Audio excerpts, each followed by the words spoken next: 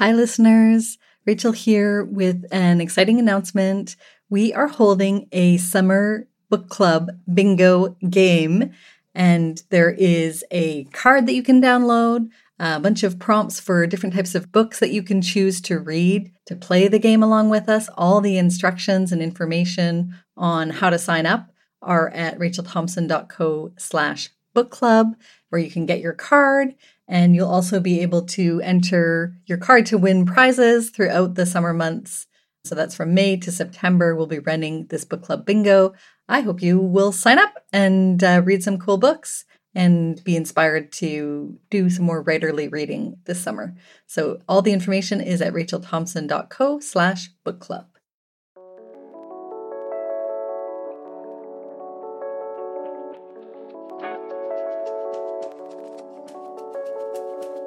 Hi writers, my name is Rachel Thompson, host of the Lit Mag Love podcast. I am a writer, editorial collective member at Room, and an online instructor for writers. Lit Mag Love is co-presented by Room Magazine, Canada's oldest feminist literary journal, and We Write, We Light, online courses and more to help you polish and publish your writing. Each episode of Lit Mag Love takes you behind the scenes of literary journals to give you insights on what's going on there.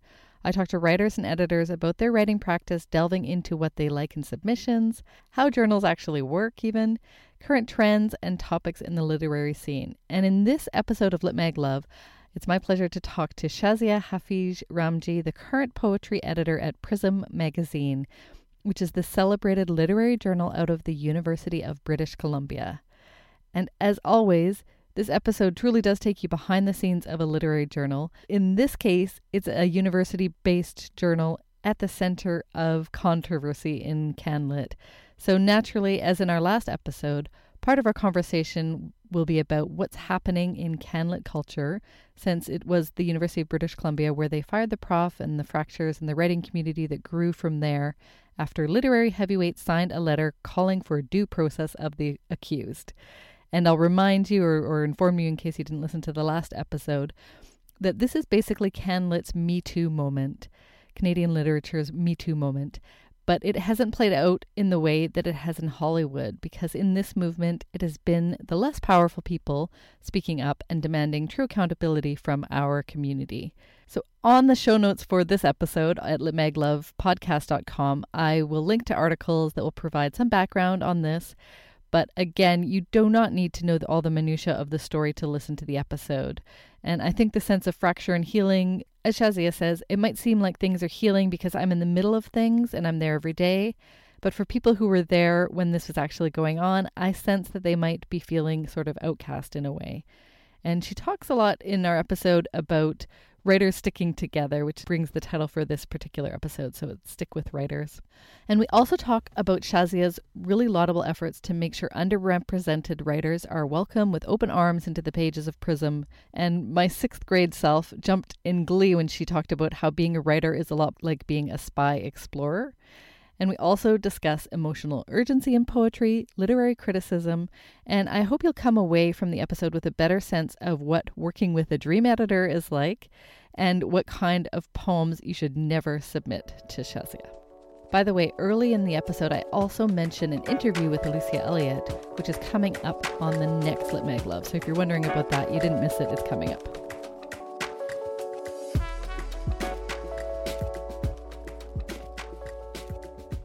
So today my guest for Lit Mag Love is Shazia Hafiz Ramji.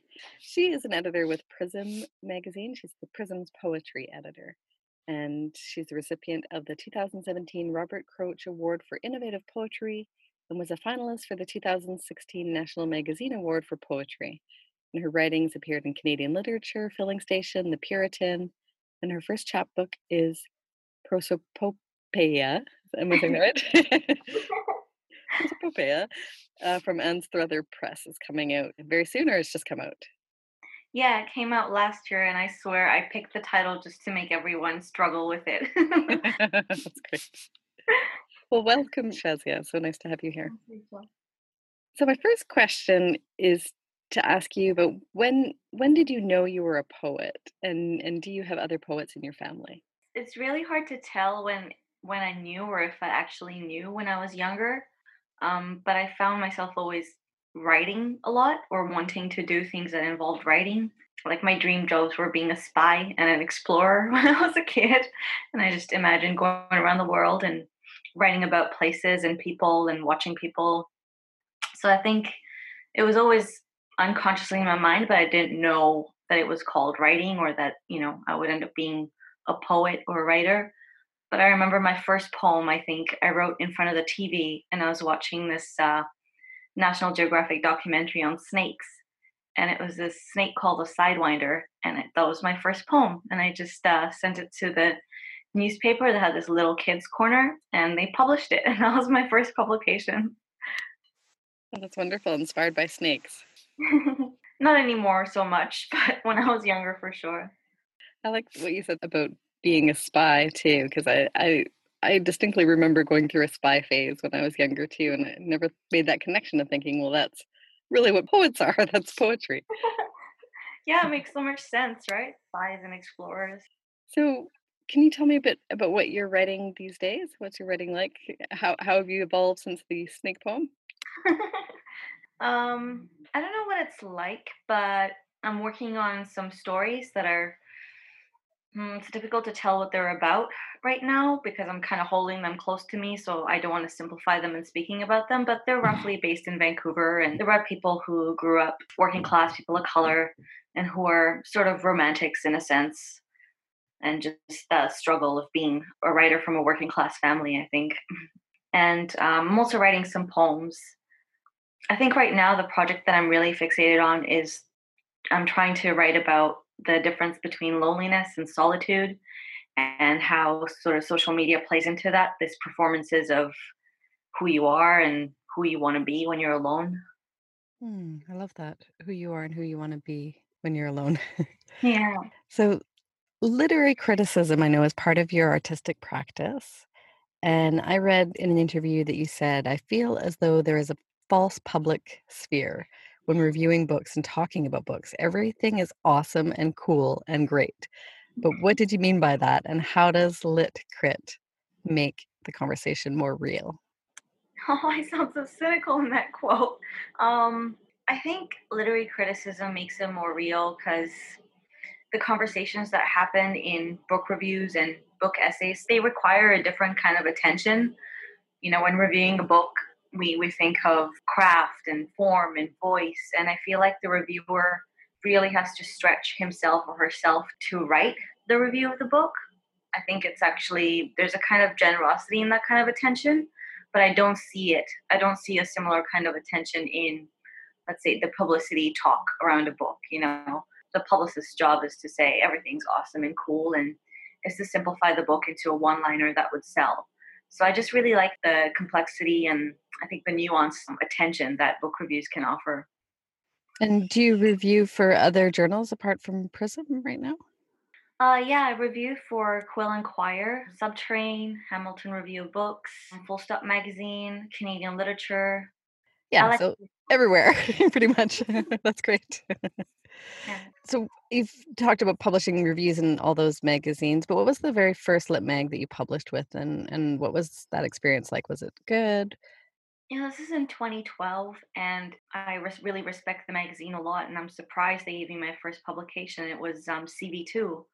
They published two of my poems, and I just started sending out my work in 2012, and I had major depressive disorder and a substance abuse issue, and I was slowly just coming out of that and moved into my own place, and I was just writing, and I wanted to send my work out. So that first experience of being published there made me feel really less alone in a way, because I felt like, oh wow, there's actually other people who want their eyes on this and whose eyes and heart and mind are going to be with my poems. So that was very, very reassuring for me. It's a beautiful description of the experience of being published, that their eyes and heart and mind are with you. And there's such a connection for sure, I think, that comes with publishing. I guess, how do you bring that connection or are mindful of that kind of connection when people are submitting to Prism Magazine? I know we're going to talk more about the nuts and bolts of submitting to Prism after the break, but just occurred to me that this was a good time to ask about that. Yeah. I try to balance every issue of Prism with solicitations and submissions. So I'll ask a few people or I'll submit because there's usually, I've noticed, there's kind of a bias in the work that's submitted where it's usually by people who are sort of, not struggling financially. Lots of white male writers submit more than women. So I feel like it's my duty to sort of seek out solicitations to balance out the submissions that come through. And I also really like that I've had a chance to sort of do developmental editing with a few writers. Like I gave the first publication to a Syrian writer, and we went through 3 drafts of the poem. We did a lot of rewrites. We talked a lot. It was a very one-on-one intense process, and I really, really feel fulfilled by being able to do that for his work. That's wonderful. And I think, yeah, really telling that you have that awareness about people submitting because they already have that kind of confidence, maybe, and they feel like their voice is Yeah, worthy of being heard. And so, what are the ways that you communicate to writers who might not feel like their voice has a space in most journals, or doesn't have the same kind of hubris required to submit work? But how do you signal to them to submit to you? Because I know Prism is definitely identified, from what I've heard from a lot of writers, from the margins, let's say in air quotes, as a place that they want to publish. So how do you communicate that to them? I'm very persistent about reaching out to them. And I sort of tell them, I really want to see your work. I've read it before and I know the kinds of things that you care about. And, I really want to work with you to develop something to get you published. I try to make it clear that I want to help them be published. I try not to be vague about, let me consider your work. I just want to make sure that they feel confident about sharing their work with me and trusting me to work with them. So I automatically keep a space for them. Are there things that you've learned through editing writing that informs what you're doing in your own writing? Yeah, I've learned so much. I think a really important thing is I've learned to look at my work with a reader's eyes. And I've also learned really to ask the difficult questions of myself that need to be asked and that only an editor can do for another writer. So I think that's really been helpful, especially with the stories, because I require a lot of probing into my own demons to actually pull them out because I write from things that I know as opposed to what I don't know. So a lot of probing and difficult questions is something that I've learned from editing, and to be able to ask those with generosity and to have this balance of generosity and criticism at the same time, what I call tough love, right? And it's a very intuitive thing, I think, but I think that really good editors translate that into this delicate balance of like fine-tuning emotion with analysis to ask the questions and also take care of the writer at the same time. I mean, you're such a poet because there's such a precision to how you respond, and so accurate, and really articulates for me, I think, a lot of what I like about a good editor too, is that fine tuning that emotion and analysis. But I do want to follow up on the thread about tough love, because I've been exploring this season. Like, I just recently interviewed Alicia Elliott, and we were talking about the difference between writing with love and writing with empathy. Yeah. And it's a question I think I've been really mulling over a lot since reading her. She has an essay on that subject, but also for me, it gets to the crux of the problematic communication around UBC and UBC Accountable. And then, Zoe Whittle's letter has just come out recently, or her essay about CanLit and the fracture, if we call it that, that's happening. And I guess maybe tough love does kind of sum up some of the approaches to critiquing the letter that was written. Prism is based at UBC, so I feel like I have to ask, just how's it been? I think that people are very supportive and it's starting to feel I'm starting to feel a sense of community again. I definitely didn't feel that earlier, just in the wake of everything immediately when I got in last year. But recently, it's been feeling quite different, and I feel like people are very open, especially people like Ian Williams and Emily Polwary. They encourage students to talk to them, and Keith Maillard, who's also very vocal on social media about the stand that he takes on the Galloway case. And so it's really reassuring to see that the teachers support the students and they're willing to listen and they're there. And I've trusted many teachers recently with similar issues based in Concordia, but they've been very trusting and very open. Yeah, like Nancy Lee was very helpful with me, and Ian Williams too. I confided in him. So I guess what's happened in the year that you're saying you feel more support now, or that things are like healing? Is that the right word to use? Or It's difficult because it might seem like things are healing because I'm in the middle of everything and I'm there almost every day. But then, for people who were there when it was actually actively going on, still, I don't mean to speak for them, but I sense that they might be feeling sort of outcast in a way and not accepted by the community still. And I feel like it's my job to bring them back in and to sort of help heal in any way that I can because we're writers. We have to stick together, I think. so how much overlap is there between the editors at Prism magazine, and how does it work when one team hands off to the next? Because I know you're a student at UBC in the MFA program, and the previous editors are the same. So can you just talk a little bit about the mechanics of that even? So every year the editors change over. One editor remains just to ease the continuity of the cycle. But basically, each editor gets to do a yearly cycle of 4 issues. So the new incoming editor is brought in on the last issue of the cycle, and they're brought in as an associate editor. So I'll soon be preparing guidelines for, developmental editing and copy editing and line editing for the next editor. Because part of the poetry's job is to compile the markup of the prose and the poetry editor and prepare the layout files for the designer. So we'll take a short break, and then after the break, we're going to talk about specifics of what you're looking for in submissions to Prism, and we talked a little bit about that, but we can get into more detail. Yeah. Lit Mag Love is co-presented by Room Magazine, Canada's oldest feminist literary journal. Room has published fiction, poetry, creative nonfiction, art, interviews, and book reviews for 40 years and can be found at roommagazine.com. You can find out about the latest calls for submissions, including our open issue, which means you can send work on any theme at this time. The other presenter is my project, We Write, We Light. So whether you want to publish your writing, polish your work in progress, or just get set up with a writing routine you'll stick to, I help you and your words shine. So you can sign up right now for my free 5-day challenge that invites you to take daily concrete actions to create a writing routine you will keep. You can find out more at wewritewelight.com.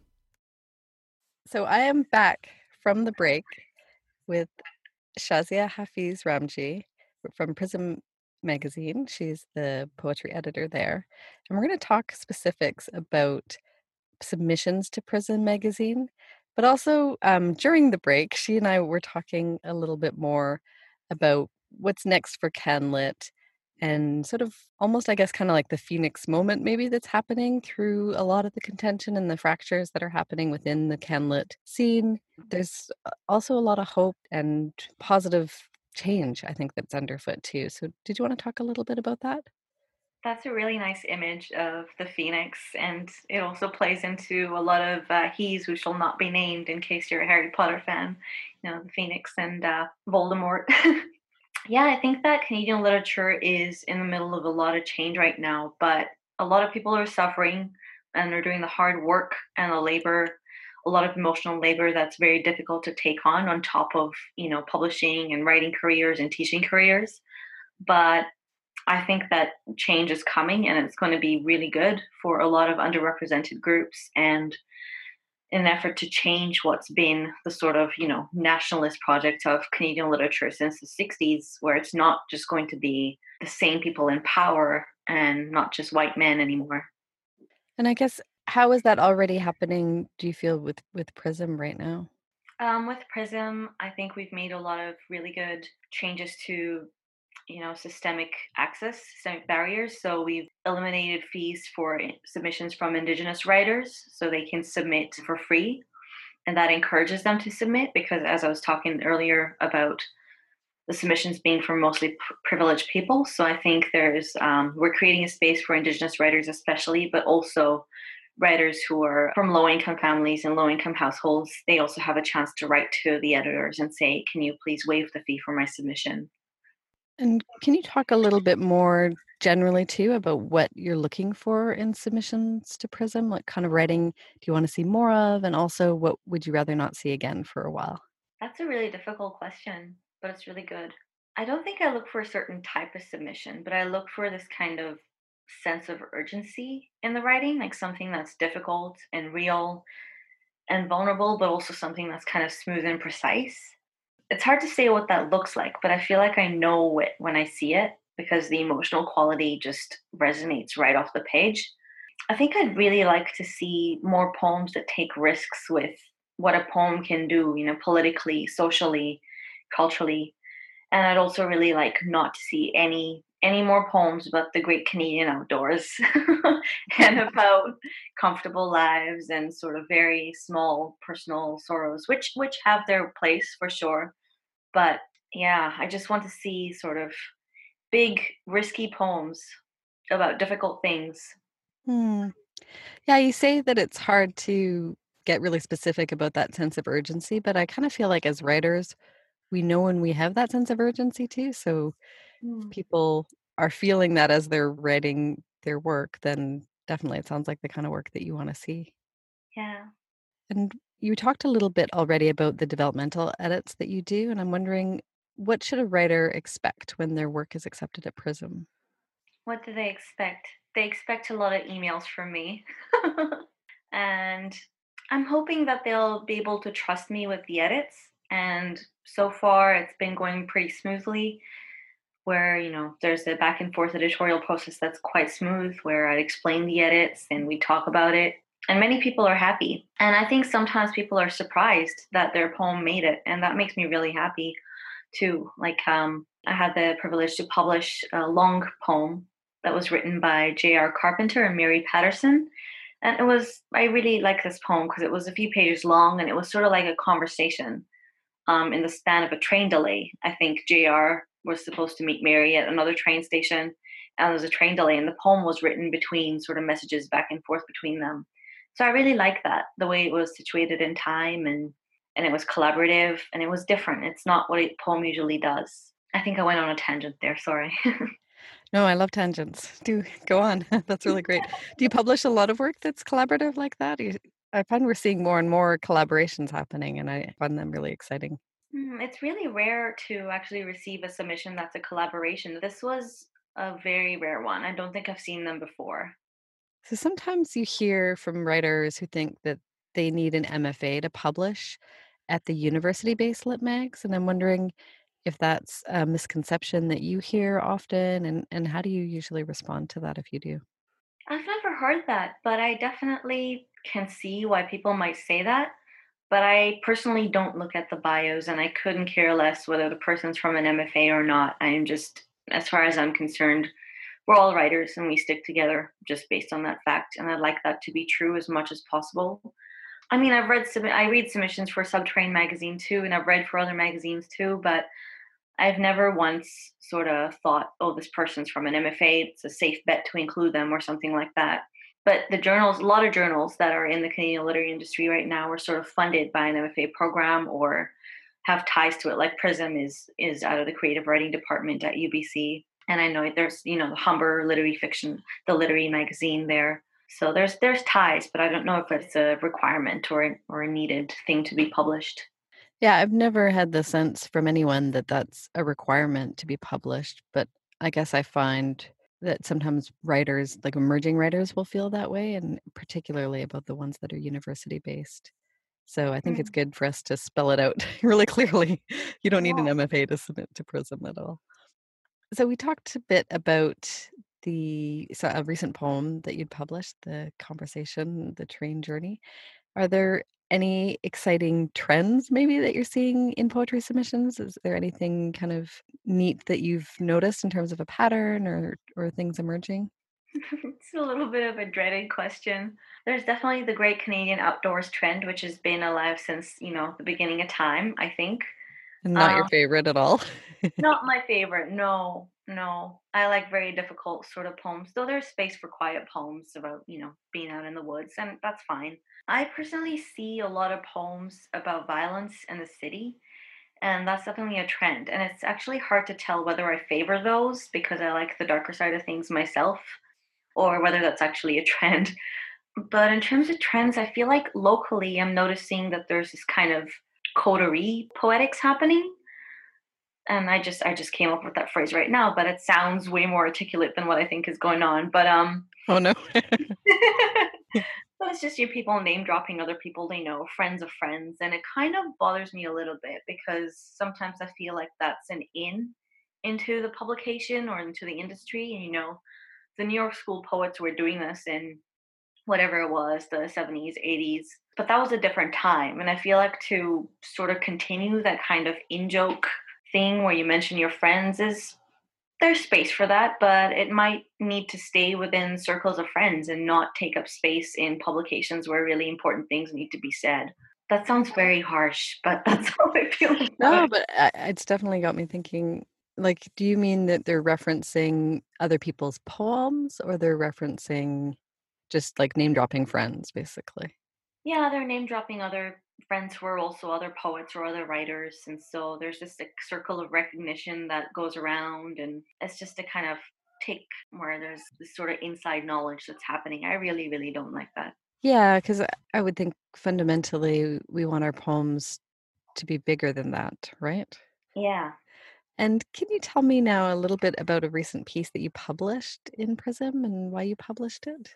So for the recent issue, I think it's 56.2 that just got back from the printer, and that's the open issue unthemed. I published two poems by Jonathan Ball, and one of them is called My Parents Don't Know. And I liked it because it was really jarring. It was jarring to hear. It's written in this sort of plain spoken voice, and it's got this repeated refrain of my parents don't know about all these piercings and tattoos. So immediately I think that, the speaker is a teenager or someone coming into adulthood.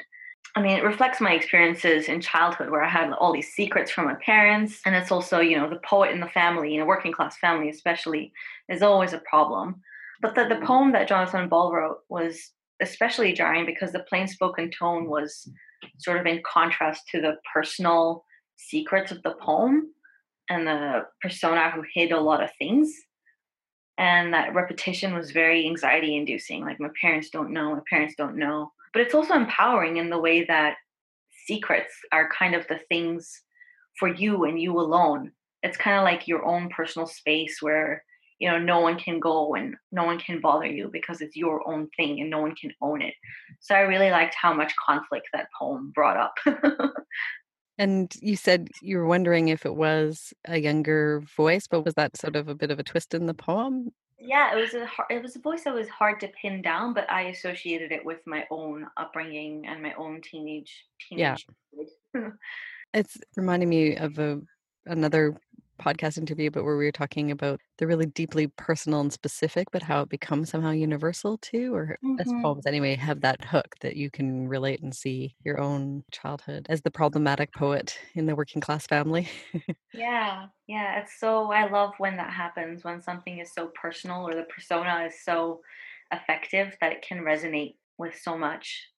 I want to pick up also on another thing you said in that answer was secrets are the things for you and you alone and your own personal space where no one can go.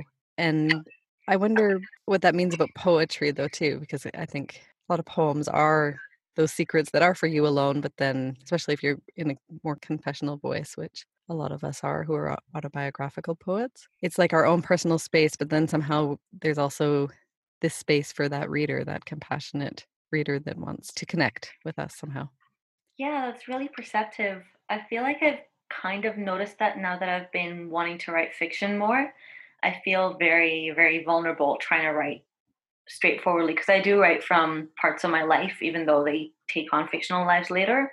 But I feel so much more protected by a poem and it feels more true to the kind of things that I might be wanting to talk about, whether they're, following a dream logic or a sort of confessional persona. It still feels like the secret is intact.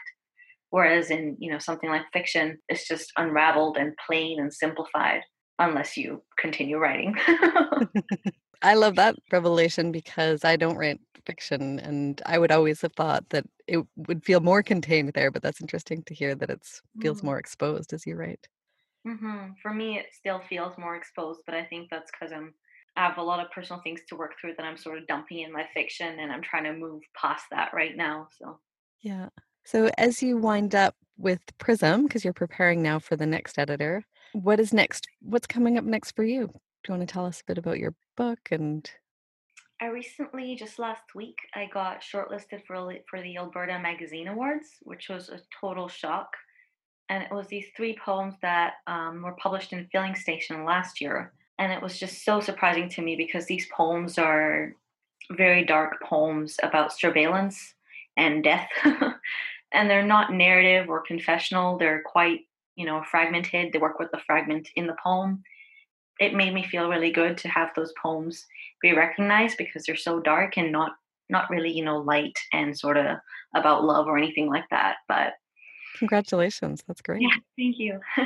And I'm part of a group of editors at Quila, and we restarted the publication schedule. So we're going to be doing more interviews, and we're going to be doing more essays and writing and talking to more people. So that's really exciting. And I'm so relieved to have such strong women alongside me in that committee and just to be working with them. And for those who don't know, can you talk just a little bit about Quila, what Quila is? It's the Canadian Women in Literary Arts. Yeah, I'm an interviews editor there, and I've also been involved in the Count. So Quila was one of the first organizations in Canada. I think it was the first organization to start the Count for equity in reviews and representation of male reviewed books and female reviewed books. And because it sort of exposed this disjunct between the books that are reviewed, this gender disparity in the books that are reviewed. And since those count results have been shared with the public, things have been changing in literary magazines. So it's really good to see that. And so as you wrap up with PRISM, though, what's coming up with PRISM, the magazine itself? What kind of themed issues maybe can we expect in the future and events and such? Yeah, so we're going to be launching an issue called Bad. It's just a bad theme. And that's actually at the printer right now. I mean, that's the one I'm working on right now. So it'll be at the printer in 2 weeks. And we're going to the Magnet conference in Toronto. So we'll be mingling with other magazines and getting some industry tips, and also doing a PRISM launch over there at Knife Fork Book on April 28th. Oh, great. Yeah. And I think this episode will be out. Yeah, definitely will be out before then. So people should come and check that out. And I should promote my first book too. Yes. So my first book is called Port of Being, and it's coming out with Invisible Publishing in Ontario in the fall. And I love my publisher, Lee Nash. She's amazing. That's Lee Nash. And what editorial house is she with again? Oh, Invisible Publishing. Invisible Publishing. And sorry, can you tell me the title is Port of Being? Yeah, Port of Being. It's BEING. Okay. Port of Being. Oh, great.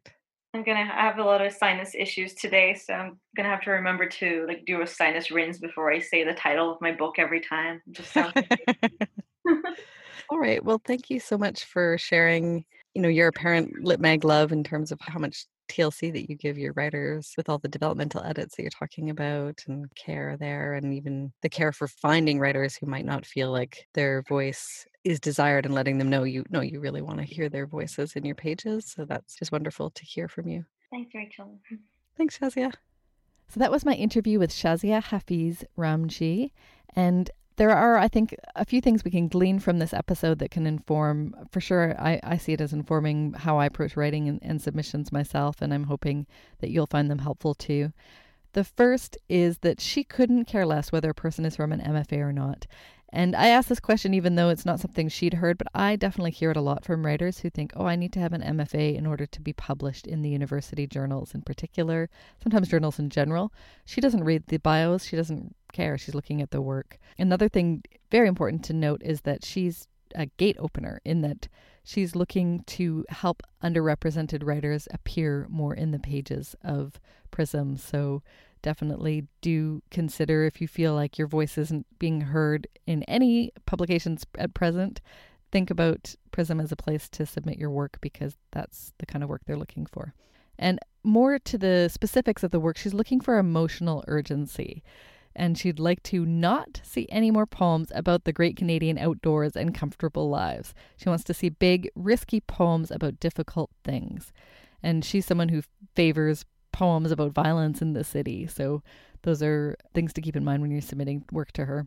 And then in terms of expectations of what to expect if your work is accepted at PRISM. Expect a lot of emails from her. And by that, she means she is going to really treat your work well with lots of attention. And she's hoping that writers will be able to trust her with the edits. So this is definitely a very hands-on editor and someone who really engages with poetry, with the poetry community, who wants to create connections with other writers, stick together, as she says, with other writers. And it was really a pleasure to get to know more about her, and I hope you enjoyed it.